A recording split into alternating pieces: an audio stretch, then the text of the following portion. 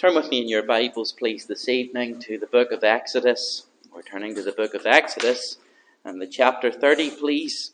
There are a number of readings again from God's Word this evening in order for us to make sense of this golden altar of incense. That's what we're coming to consider this evening, the altar of incense, or the golden altar, more accurately, of incense. And we'll have a number of readings here in God's Word together as we make sense of this.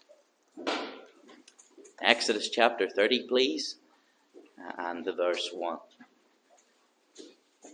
And this is the word of the Lord, and we read, "And thou shalt make an altar to burn incense upon, of shittim wood shalt thou make it. A cubit shall be the length thereof, and a cubit the breadth thereof. 4 square shall it be, and 2 cubits shall be the height thereof. The horns thereof shall be of the same. And thou shalt overlay it with pure gold, the top thereof, and the sides thereof, round about, and the horns thereof. And thou shalt make unto it a crown of gold round about. And 2 golden rings shalt thou make to it under the crown of it. By the 2 corners thereof, upon the 2 sides of it, shalt thou make it. And they shall be for places for the staves to bear it withal. And thou shalt make the staves of shittim wood, and overlay them with gold. And thou shalt put it before the veil that is by the ark of the testimony, before the mercy seat that is over the testimony, where I will meet with thee. And Aaron shall burn thereon sweet incense every morning when he dresseth the lamps, and he shall burn incense upon it. And when Aaron lighteth the lamps at even, he shall burn incense upon it, a perpetual incense before the Lord throughout your generations. Ye shall offer no strange incense thereon, nor burnt sacrifice, nor meat offering, neither shall ye pour drink offering thereon. And Aaron shall make an atonement upon the horns of it once in a year with the blood of the sin offering of atonements. Once in the year shall he make atonement upon it throughout your generations. It is most holy unto the Lord." A second reading, please, in the book of Psalms. The book of Psalms, please, in Psalm 141. And just the first 2 verses there. Psalm 141 and the first 2 verses there. We read there, "Lord, I cry unto thee. Make haste unto me, and give ear unto my voice when I cry unto thee. Let my prayer be set forth before thee." Now here's the key word, "as incense, and the lifting up of my hands as the evening sacrifice." I believe David here is using the imagery that we find here at this altar of incense. He says in verse 2, "Let my prayer be set forth before thee as incense." So that's that incense rising from the altar. Another reading, please, in the book of Romans. This is our penultimate reading. The book of Romans, please, in the chapter 8 and the verse 31. Romans chapter 8 and the verse 31. We read there, What shall we then say to these things? If God be for us, who can be against us? He that spared not his own Son, but delivered him up for us all, how shall he not with him also freely give us all things? Who shall lay anything to the charge of God's elect? It is God that justifieth. Who is he that condemneth? It is Christ that died, yea rather, that is risen again, who is even at the right hand of God, who also maketh intercession for us. The key verse there for us this evening being verse 34. Who is he that condemneth? It is Christ that died, yea rather, that is risen again, who is even at the right hand of God, who also maketh intercession for us. Christ praying for you and for me. One final reading in Revelation, please, in the chapter 8 and the verse 3. Revelation chapter 8 and the verse 3. Just one verse.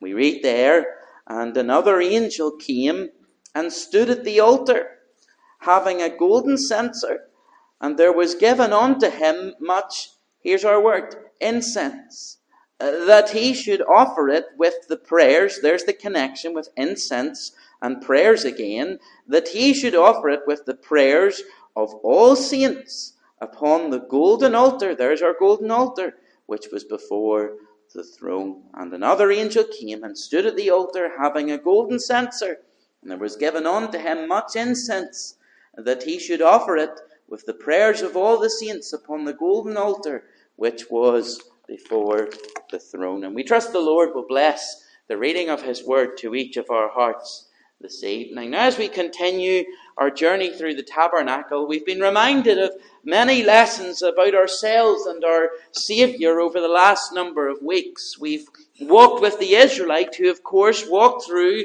that one gate at the east side, and the only gate that he could get in, it was the one way into the courtyard of the tabernacle, reminding us that the Lord Jesus Christ is the only way to heaven, the only door, the only gate to salvation. Of course, we thought about that last Sunday evening when we thought of how the Lord Jesus Christ said, I am the door, by me if any man enter in, he shall be saved and shall go in and out and find pasture. We considered then, as we went on past the gate, we came to this altar where the lamb would have been sacrificed, reminding us of our Saviour, whom John the Baptist rightly stated is the Lamb of God, which taketh away the sin of the world. And of course, the wee lamb that the Israelite brought along was sacrificed to atone for his sin.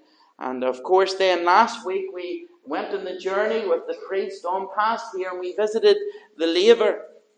And of course, the laver reminded us of the importance of God's word, how it cleanses our hands and our feet as we walk through this world, and the Holy Spirit ministers to us and he aids us in understanding the Word of God. So where are we headed this week? Well, finally we enter into this door here, right at the entrance of the tabernacle, and we walk through into the tabernacle. So this door would have been found here. You can't quite see it.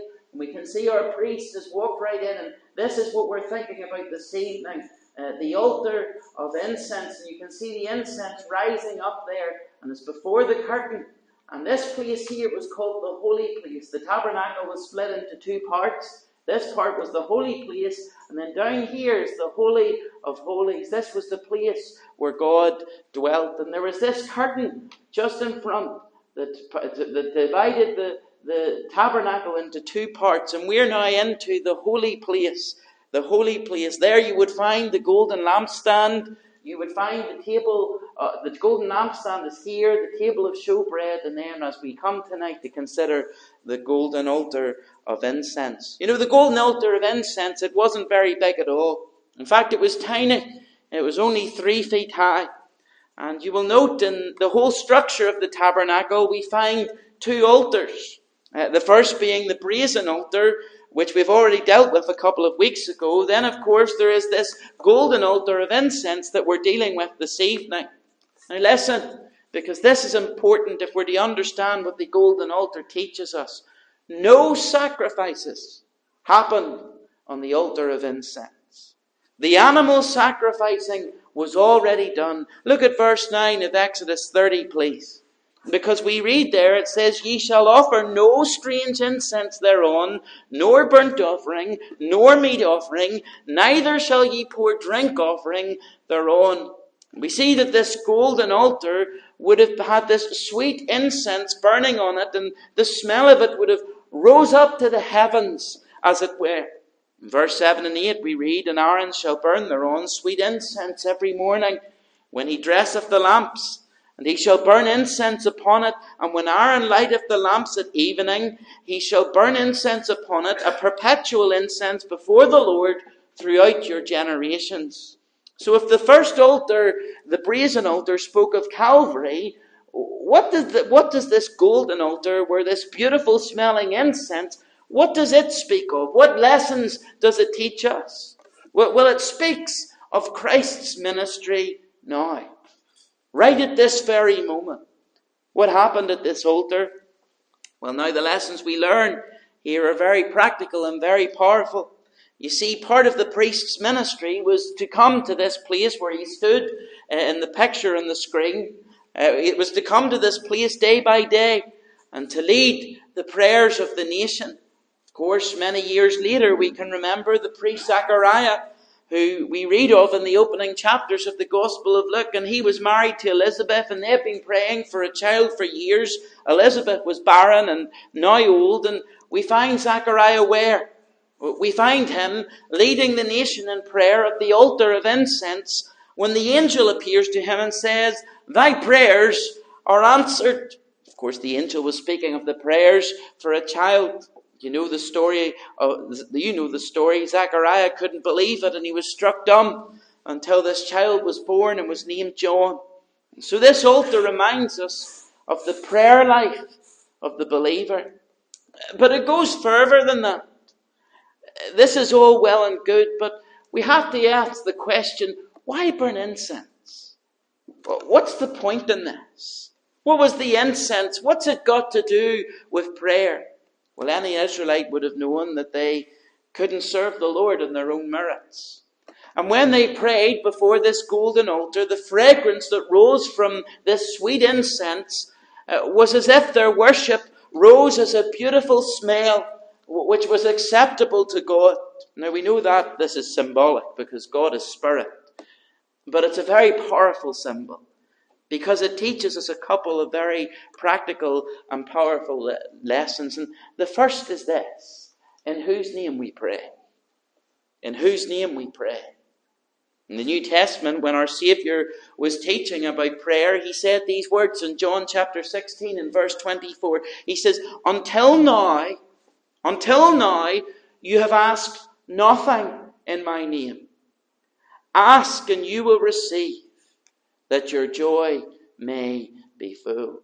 Dear brothers and sisters, the priest went in and continually made prayers on behalf of the people in the tabernacle, but we don't need this priest to represent us anymore. Because the fragrance of our prayers is not the sweet aroma of the altar of incense. Instead, our sweet aroma is that of our wonderful Saviour, the Lord Jesus Christ our Lord, in whose precious and powerful name we pray. Over and over again in Scripture we read the words, in my name, in Jesus' name, or in his name. The devils were powerless because of his name. The demons were cast out in his name. Healing occurred in his name. Salvation comes in his name. We baptize in his name. We are justified in his name. Everything we do and say is to be done in his name. But it is praying in the name of our Saviour and Lord Jesus Christ that is this rising incense. It's what this rising incense here in the tabernacle, it's what it reminds us of. The Lord Jesus has invited, urged and commanded us to pray in his name and has promised incredible results. There's great power in the name of Jesus. If we pray in any other name, literally our prayers will hit the roof. That's why Bill and Gloria Gaither penned that beautiful song, Jesus, Jesus, Jesus. There's just something about that name. Master, Saviour, Jesus, like the fragrance after the rain. Jesus, Jesus, Jesus. Let all heaven and earth proclaim, kings and kingdoms will all pass away. But there's something about that name. The Lord Jesus, the mere mention of his name can calm the storm, heal the broken, raise the dead. At the name of Jesus, you can see a sin-hardened man melted, derelicts transformed. At the name of the Lord Jesus, hope can be put into a hopeless orphan child. At the name of Christ, hatred and bitterness can turn to love and forgiveness, and arguments cease. Many a dying saint, their body racked with pain, whose final fleeting words summoned with their last ounce of ebbing strength, just to whisper our sweetest name, Jesus. Emperors have tried to destroy it. Philosophers have tried to stamp it out. Tyrants have tried to wash it from the face of the earth with the very blood of those who claimed the name of Christ. Yet it still stands. There shall be a final day when every voice that has ever uttered a sound, every voice of Adam's race shall rise in one mighty chorus to proclaim the name of Jesus. For that day every knee shall bow and every tongue shall confess that Jesus Christ is truly Lord. You see, it's not just mere chance that the angel went to visit that young virgin years ago and said, his name shall be called Jesus. You know, when you get home, a couple of passages that are great to read is John 14:13 and 14, and John 16:23 and 24. They're some of the most powerful verses in all of Scripture related to prayer in our Saviour's name. But what does it mean when we pray in the name of the Lord Jesus? That fragrance of our prayers. Well, when we pray in the Saviour's name, we are admitting the bankruptcy of our own name. When I pray in our Saviour's name, I come boldly before God, not because of the power in my name, because of the power in my Saviour's name. It's like a bride coming from abject poverty to marry a wealthy husband. And at the point that the woman takes the name of her husband, all that entails, she no longer acts in her name, but she acts in his name. And our Saviour says, pray in my name, because I'm the one who makes you right before the Father. It says there's nothing to my name, nothing in my hand I bring, simply to thy cross I cling. When we pray in the Saviour's name, we are admitting the bankruptcy of our own name. But not only that, we identify with the person of the Lord Jesus Christ. The Lord Jesus has literally given us his name. When I use that name, I'm confessing that he is mine and that I am his. Isn't that what the hymn writer recognizes when he pens, in a love that cannot cease, I am his and he is mine? It's like going to the bank of heaven, knowing that I have nothing deposited there. And if I go in my name, I'll get absolutely nothing, because I have nothing to say. I have nothing stored there. But the Lord Jesus Christ has unlimited funds in heaven's bank, and he has granted me the privilege of going to the bank with his name on my checks. What a privilege for the child of God. You see, when we pray in his name, we're admitting the bankruptcy of our own name. When we pray in his name, we identify with the person of the Lord Jesus Christ, but also we pray in his authority alone.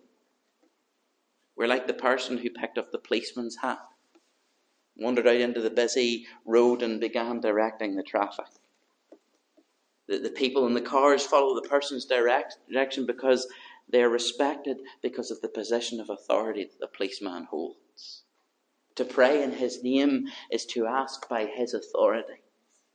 You know, on this golden altar, there were 4 horns. I wonder, do you remember from weeks ago what they remind us of? The horns speak of power and authority.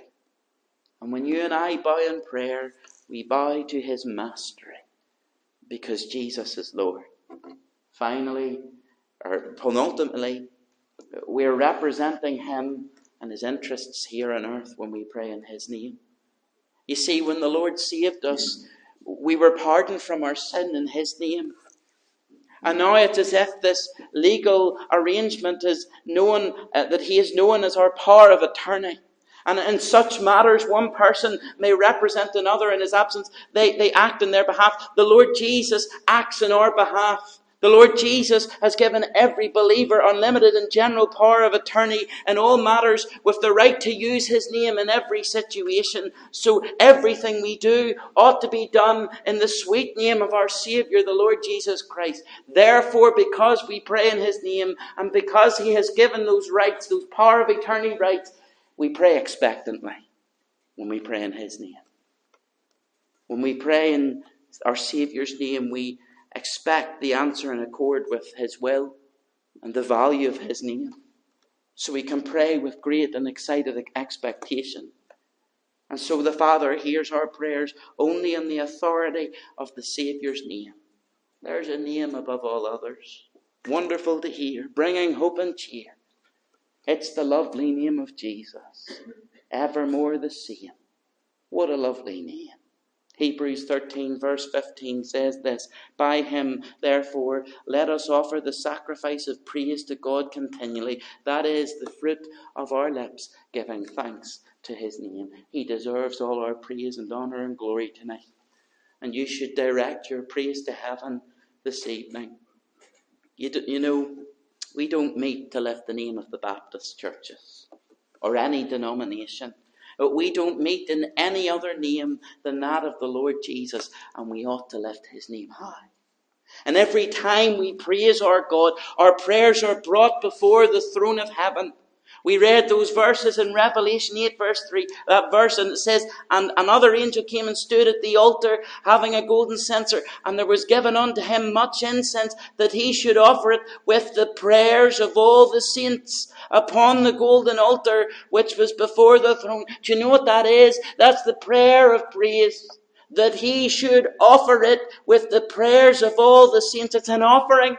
And when we come to the Lord, don't come just with your shopping list. Come in adoration and tell him how much you love him and how much you want to live in gratitude from him. Accept him and look to him as the great holy God, the great and terrible God. That's what the psalmist says. Acknowledge that you're coming before the great God who has set his love upon you, that you're free tonight. Worship him. What a wonderful incense that our prayers rise with, the name of the Lord Jesus Christ.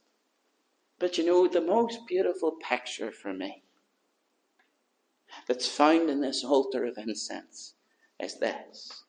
It reminds us that our Saviour prays for us. That's beautiful. That's lovely. You see, not only does it remind us that the prayers of the saints are rising in the powerful name of Christ, but I wonder, dear believer, are you finding things difficult in these days? I wonder, just this week, if you hit the wall. Maybe you've ran out of steam. Maybe you're at the end of the rope and you just can't go on. Maybe you felt that way for a long time. Well, you know, let me tell you something. There was a golden crown there on that altar. Look at Exodus 30 and verse 3. It says, and thou shalt overlay it with pure gold, the top thereof, and the sides thereof round about, and the horns thereof. And listen, and thou shalt make unto it a crown of gold round about. And the golden crown about the altar, it reminds us of the Lord Jesus and how he is now crowned with glory and honour, where prayer and worship are connected, because the altar of incense, the prayers ascend to where Christ now is, crowned with glory and honour. And it teaches that the Lord, who was made a little lower than the angels for the suffering of death, he's now crowned with glory and honour, his deity as it were, glorifying his perfect humanity, and the crown of pure gold is upon my Saviour's head.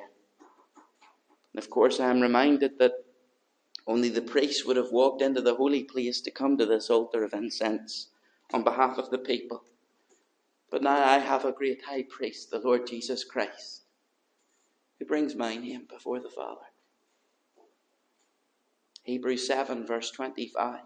Wherefore he is able also to save them to the uttermost that come unto God by him, seeing that he ever liveth to make intercession for them.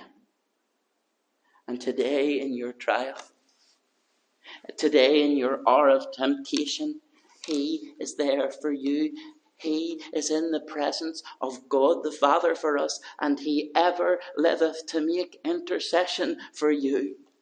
There in heaven, praying for his blood-bought people, confessing our names and presenting them in all the savour and value of his own name.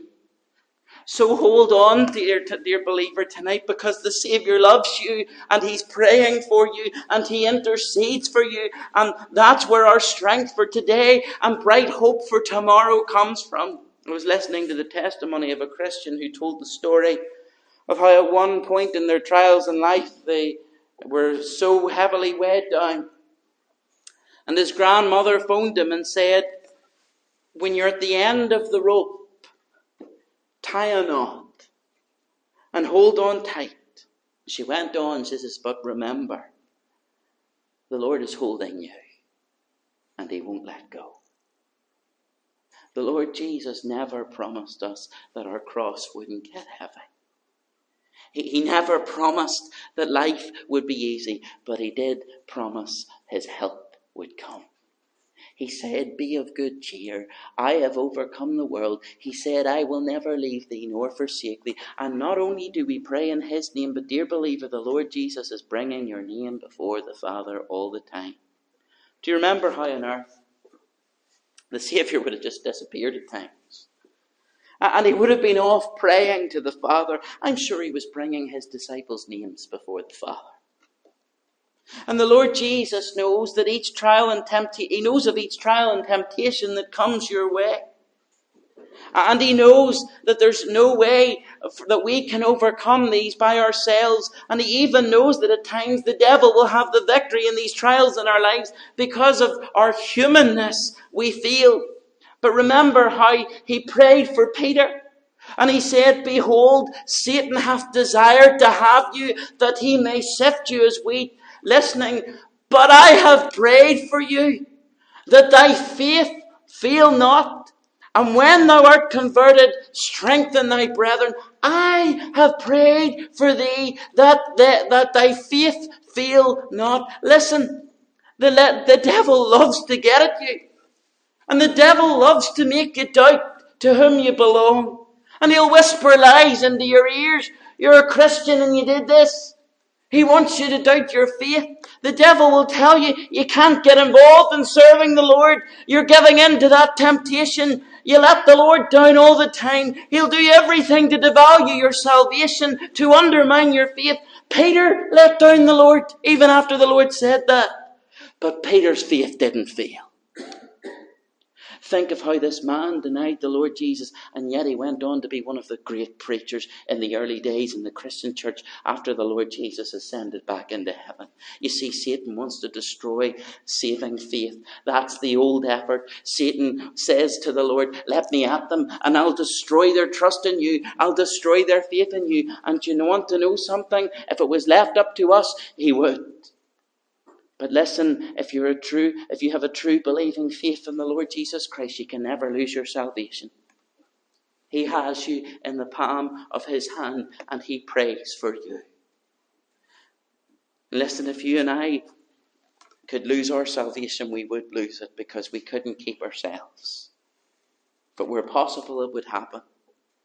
If I had to keep myself saved, I couldn't keep myself saved. So praise God, I'm in the Saviour's hand. And he's the one that keeps me.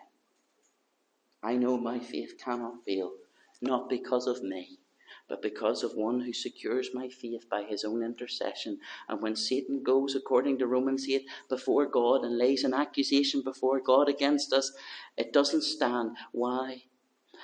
2 Timothy 1 verse 12, because I'm persuaded that he is able to keep that which I have committed unto him against that day. Who can lay charge to God's elect? It is Christ that justifies. Christ has already paid in full the penalty of my sin, declared me as just, granted my righteousness, and therefore no condemnation can stand against us. We have been to the altar of sacrifice. We have been to the cross, and we are members of the blood-bought band. And it is sweet to know, as I onward go, the way of the cross leads home. And Paul goes on to say, then what's going to separate us from the love of God? And the answer is absolutely nothing. Nothing. No accusation stands against us from the devil. Our great high priest is for us. And if God is for us, who can be against us? I love that. Christ says, I've prayed for you. You know, that very night the Lord told Peter he was praying for him, all 11 disciples who had genuine faith in the Lord Jesus Christ would flee and Peter would deny. But it wasn't a failure of faith. We all fail because of our human nature. Their faith did not fail. They all recovered. They repented and served the Lord. So, dear child of God tonight, take strength in the fact that the Lord Jesus loves you and he keeps you. He prays for you. And he will see you through the trials of this life until one day we will be forever with the Lord. When all my labours and trials are o'er, and I am safe on that beautiful shore, just to be near the dear Lord I adore, 'twill through the ages be glory for me. You know, when I think of this wonderful altar of incense, it reminds me that I have a God who specialises in the impossible. And after all, look back at all that he has done through the ages. He has created this world. He has saved you. Christ is the one who rose from the dead. He has given us his word, and the word became flesh and dwelt among us. Then think a minute about the prayers that he has answered for others.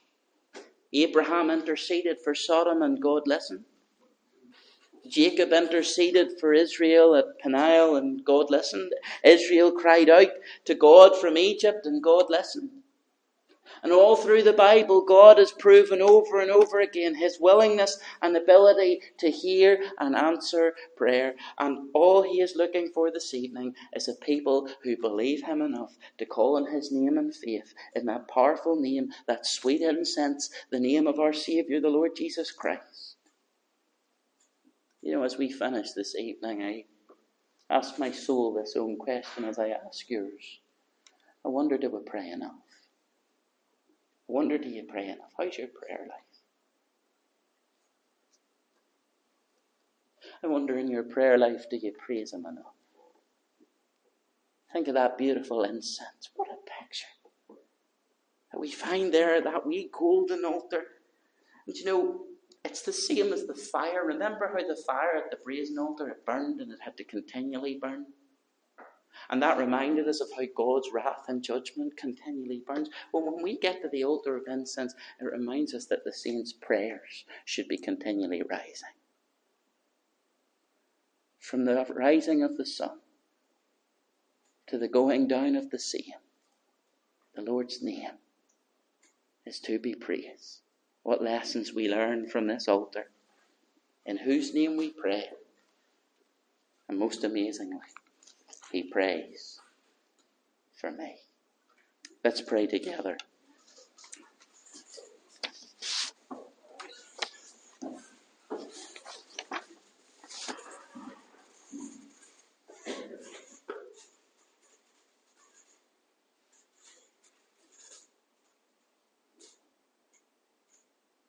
Our Father, we bow in adoration and praise this evening.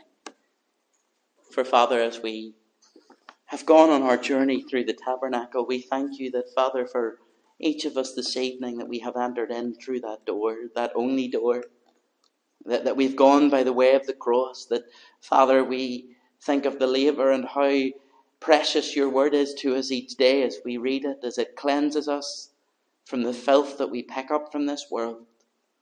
And Father, as we step in through the door of the tent and as we march forward up to that curtain and just before it, that altar of incense, how many lessons, Father, it teaches us. It teaches us that we ought to come before thee often and worship and magnify and praise your name in prayer.